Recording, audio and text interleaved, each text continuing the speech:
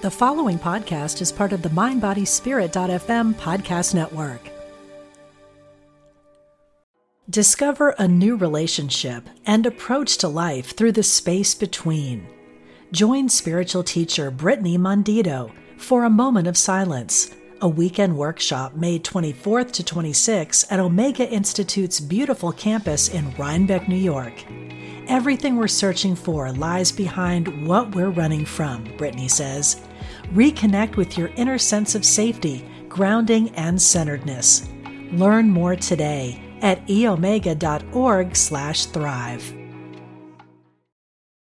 This episode is brought to you by Visit Williamsburg. In Williamsburg, Virginia, there's never too much of a good thing. Whether you're a foodie, a golfer, a history buff, a shopaholic, an outdoor enthusiast, or a thrill seeker, you'll find what you came for here and more. So ask yourself, what is it you want? Discover Williamsburg and plan your trip at visitwilliamsburg.com. Support for this show comes from the National Wellness Institute, committed to providing the tools, training, and resources to propel your career in wellness. Become a member today at nationalwellness.org.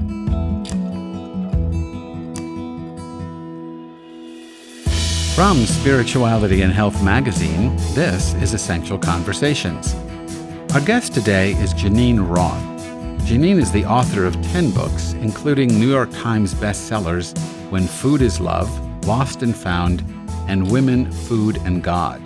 She's appeared on a number of national television shows, including The Oprah Winfrey Show, 2020, The Today Show, Good Morning America, and The View.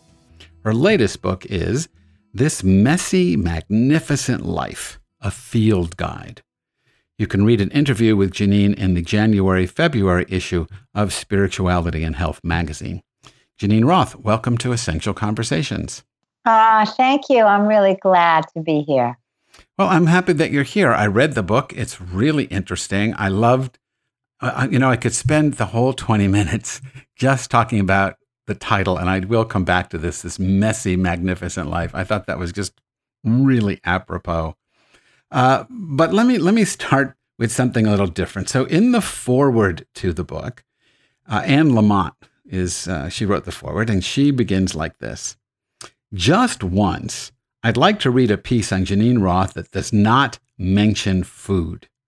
So that's the quote from Anne. I'm going to do my best to not mention food in this conversation. I'm not going to ask you about those things, and we're going to explore some of the other aspects of this book and not, go to I guess where, at least from what I'm reading from Anne Lamott, where most people tend to go when they ask you questions. So we'll try not to mention food more than I've just mentioned it in this sentence. It is okay, though, because a third of the book is still about the relationship with food, and that's how a lot of people know me. So if you just happen to mention it, I'm right there with you. Okay, well, we can get that out of the way if you like. I realize that there's a course that goes with the book. Does the course deal with food issues? It's a master class. It's a 1-hour master class. It's called Women, Weight, and Power, Releasing the Energy of Obsession. And it actually builds on some chapters in the book. There are 2 chapters.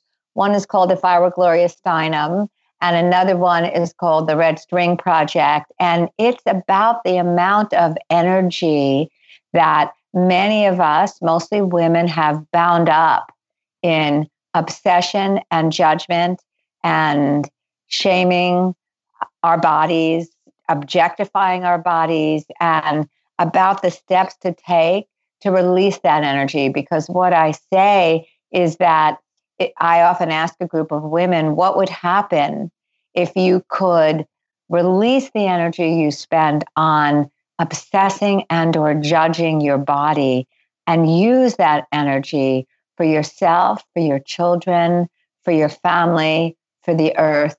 It would be enough energy to light up a city. I really feel really strongly about this. So if people want to, do they have to read the book before they take the course? they need to buy the book and send us the receipt, and they could go to JanineRothBook.com. So no, they don't need to read the book, but hopefully they'll have read a little bit of the book. They just need to send us the receipt for the book. So the course itself is free? Yes. Great. So JanineRothBook.com. Okay, so that's it. We're not going to talk about food. we did a little bit, but let's go into something else. Let's talk about why life is messy. I told you I love the title, Messy and Magnificent. How is it that a messy life can also be magnificent? What do you have in mind when you say the title? Yeah, I try to describe how I feel about life itself in that title, and that ends up coming from a line in the book. And life is messy, as we all know. All we have to do is look at the challenges that we face every day, from little tiny challenges, having a long to-do list, not getting it done, bigger challenges, being sick, being hurt, having people we love be sick or hurt or die, challenges at work, feeling rejected, feeling abandoned, not getting enough sleep on a regular basis. So there are multiple challenges just in being alive on this human plane, in this human body. Life here on Earth comes with many challenges, not the least of which is that we have these vulnerable bodies, and as Ram Dass calls it, as we get older, we talk about the organ recital. What is going on here and what's going on with our knees? So, there's just inherent in being born, there's an inherent messiness. Even really young kids feel that, the bullying or the rejection or wanting to belong. And so rather than try to get rid of those challenges, because there really isn't any way to get rid of them. There isn't a way. Just when we think one thing is all together and another part comes together, then another part falls apart. And that's how it is. And I used to try to fix it all and think if I could just fix it, then there would be clear sailing. And I learned that there wasn't any fixing it. So I decided in this book to use the messiness as a doorway to what I call the magnificence. And that's really what I did in my books with food as well. I know I'm mentioning that. But I do the same thing in those books. Rather than trying to get rid of or fix or judge or shame or deprive yourself, you turn towards what it is that you think is so shameful or difficult or challenging, and you use it as a doorway. And, I give certain steps, daily, little teeny things that people can do for a couple of minutes a day that facilitate this. One of the things that really struck me about the notion of this messy, and I'm going to say messy and magnificent. I don't think that you really juxtapose the two. I think you see them, I don't know if hyphenated's the right word, but it's not magnificent when it's not magnificent when it isn't. It's not. Yes, that's right. Magnificence is not at the expense of messiness. It's magnificently messy is how I'm reading this. And it made me think of in Qigong practice, there's a stance you take called monk begging for rice. And it's just it's a standing posture with both hands extended slightly, your elbows at your side, but hands extended as if you're receiving a gift. And that's the gift of rice. But it's explained as taking a stance where you accept without resistance what the Taoists call the 10,000 joys and the 10,000 sorrows of just being alive. And that's what I thought this book was about. Not resisting, not changing, not fixing, just, in a sense, reveling in the mess. Yes, and I that's exactly what it is about. or at the very least, accepting it and having a completely different relationship to it.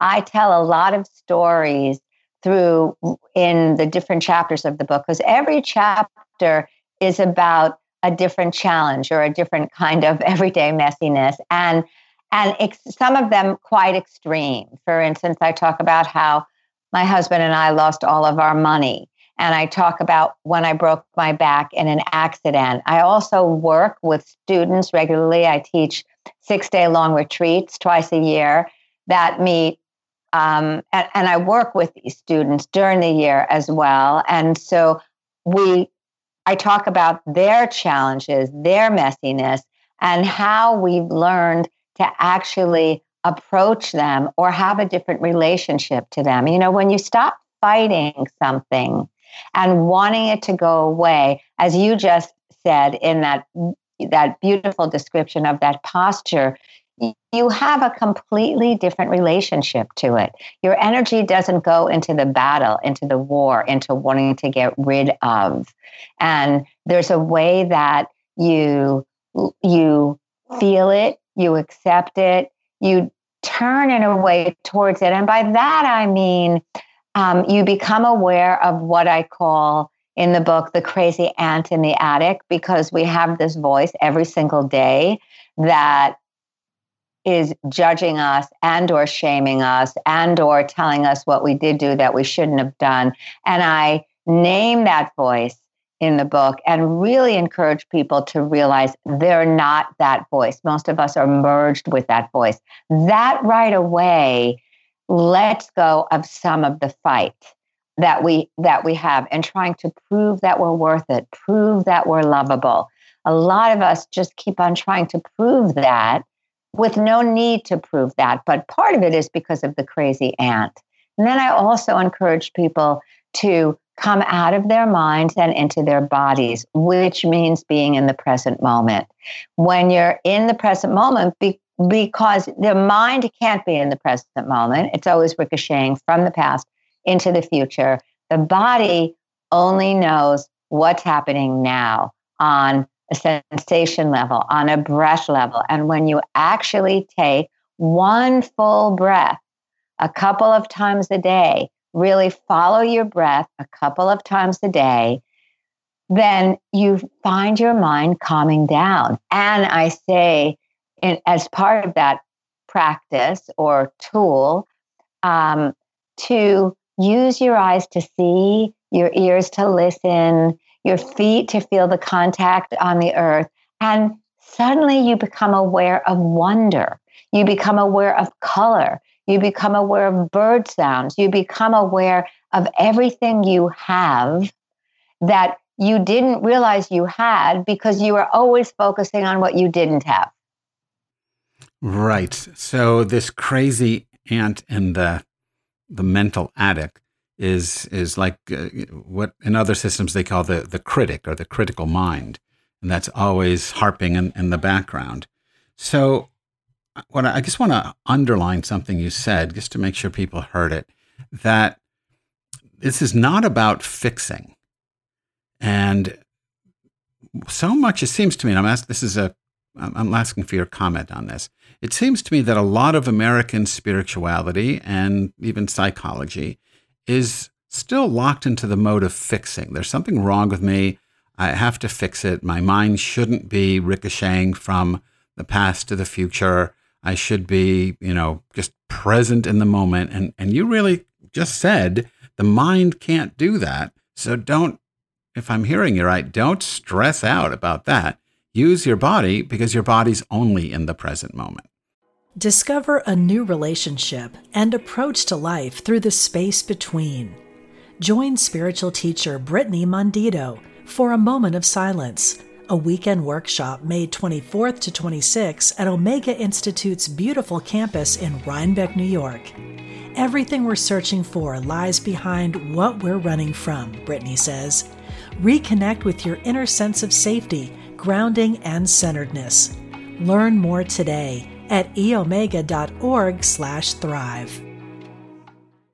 Yes, that's right. And, after meditating for 30 years, had a rigorous spiritual practice. And also I've been in therapy for all of those years as well. I kept on feeling like there was going to be an end place I was going to get to where I was going to have a different nervous system than I had, a much calmer mind. I was going to, as I say in the book, have a nervous system like my husband's, who goes into parasympathetic mode very easily, calm, easy, fluid mode, where I sometimes feel like a raw nerve. And I thought that raw nerveness was going to end, and that everything that I considered wrong with me, and I put that in quotes, was going to be right.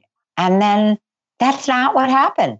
I was shocked that I wasn't a different person with a different childhood. I mean, I knew I wasn't going to have a different childhood, but somehow I felt like that was going to change. And that, what I realized changes was that I'm not bothered by those things. That, for instance, the crazy aunt can blabber on all day long, but if she's in the attic and I'm a couple floors down, it doesn't matter what she's saying. I'm not listening to her. Or if there's a part of myself that gets triggered, and I say in the book that we all usually have 3 themes that we go round and around about. One of mine is, I'm never going to belong. A second one, I'm not lovable. I'm not enough. Those are my 3 main themes that can get triggered by practically anything. But having really been aware of those things, when they get triggered now, what happens is I can turn to any one of them, the feelings that come up from them, and be kind. There's a fierce kindness towards what's hurt.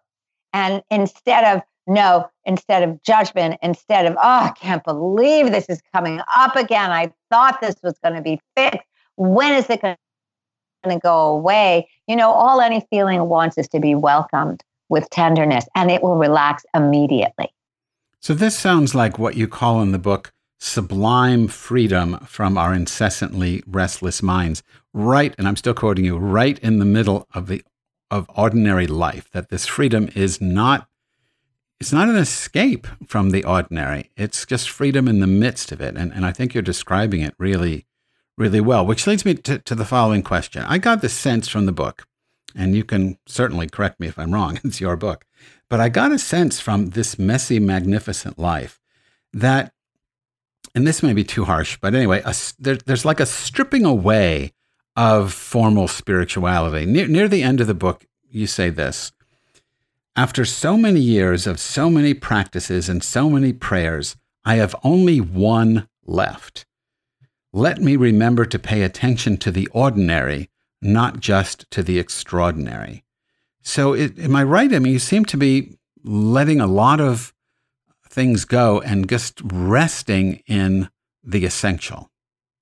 Yes, with awareness and attention, because I think that paying attention, and as we talked about before, using your eyes to see, your ears to hear, and appreciate. There's another place in the book where I talk about having roamed the earth, looking for essential experiences. And because I didn't want to get to the end of my life and feel like I had missed it and not really lived, because I kept on Googling deathbed regrets. And what people almost unanimously say on their deathbeds is that they didn't show up for the ordinary. They kept on thinking they were going to get somewhere at some time where they could relax and take it in, but they never got there.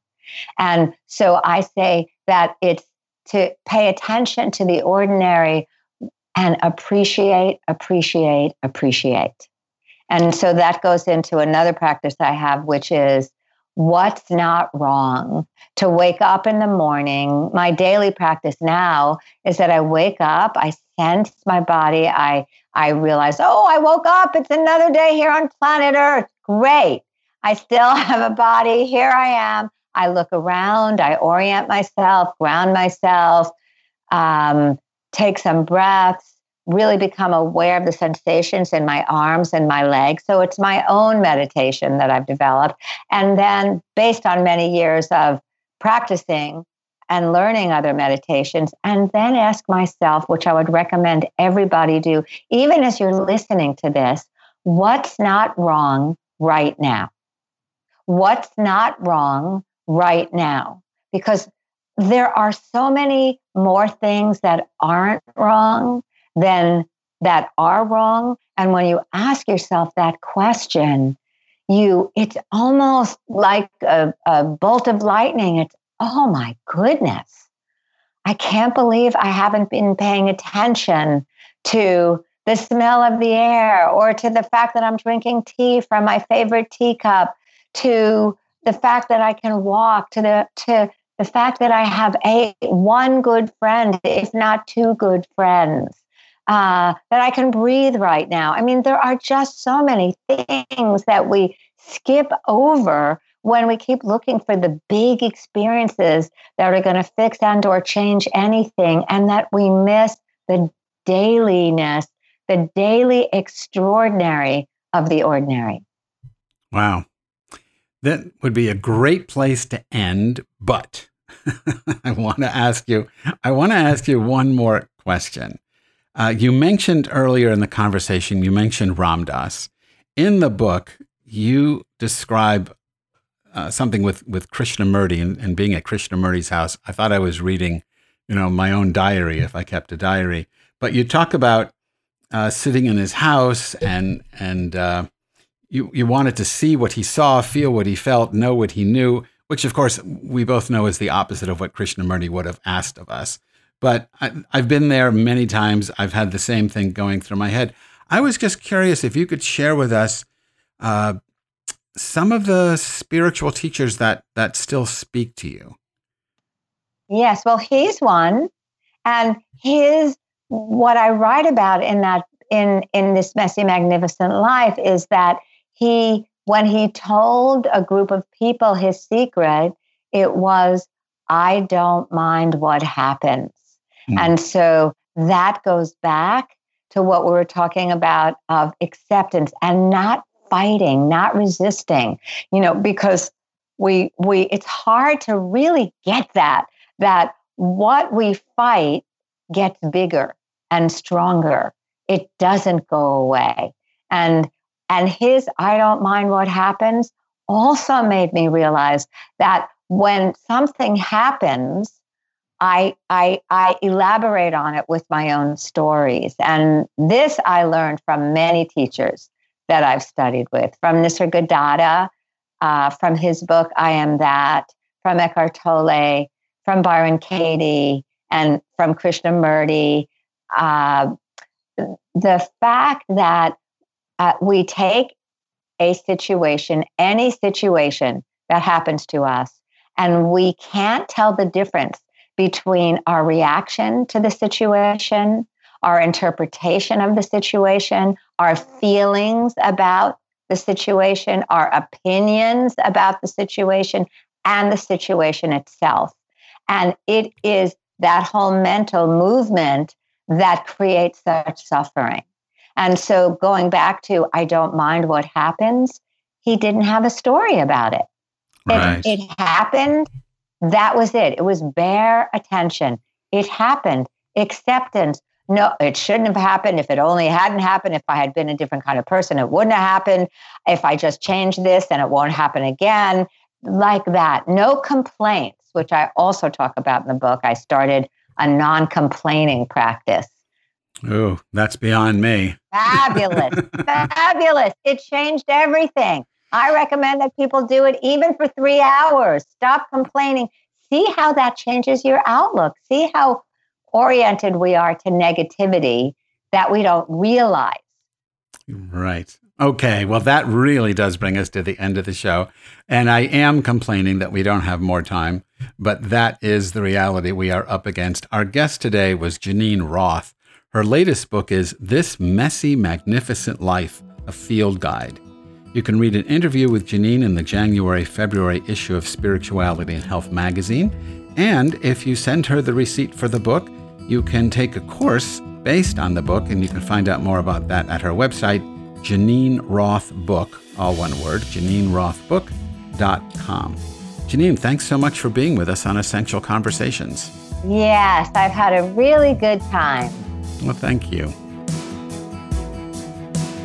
Support for this show comes from the National Wellness Institute, committed to providing the tools, training, and resources to propel your career in wellness. Become a member today at nationalwellness.org. Before we sign off, let me remind you that this year is the 20th anniversary of Spirituality and Health magazine. As part of our celebration, I'm leading an interspiritual tour of the Holy Land.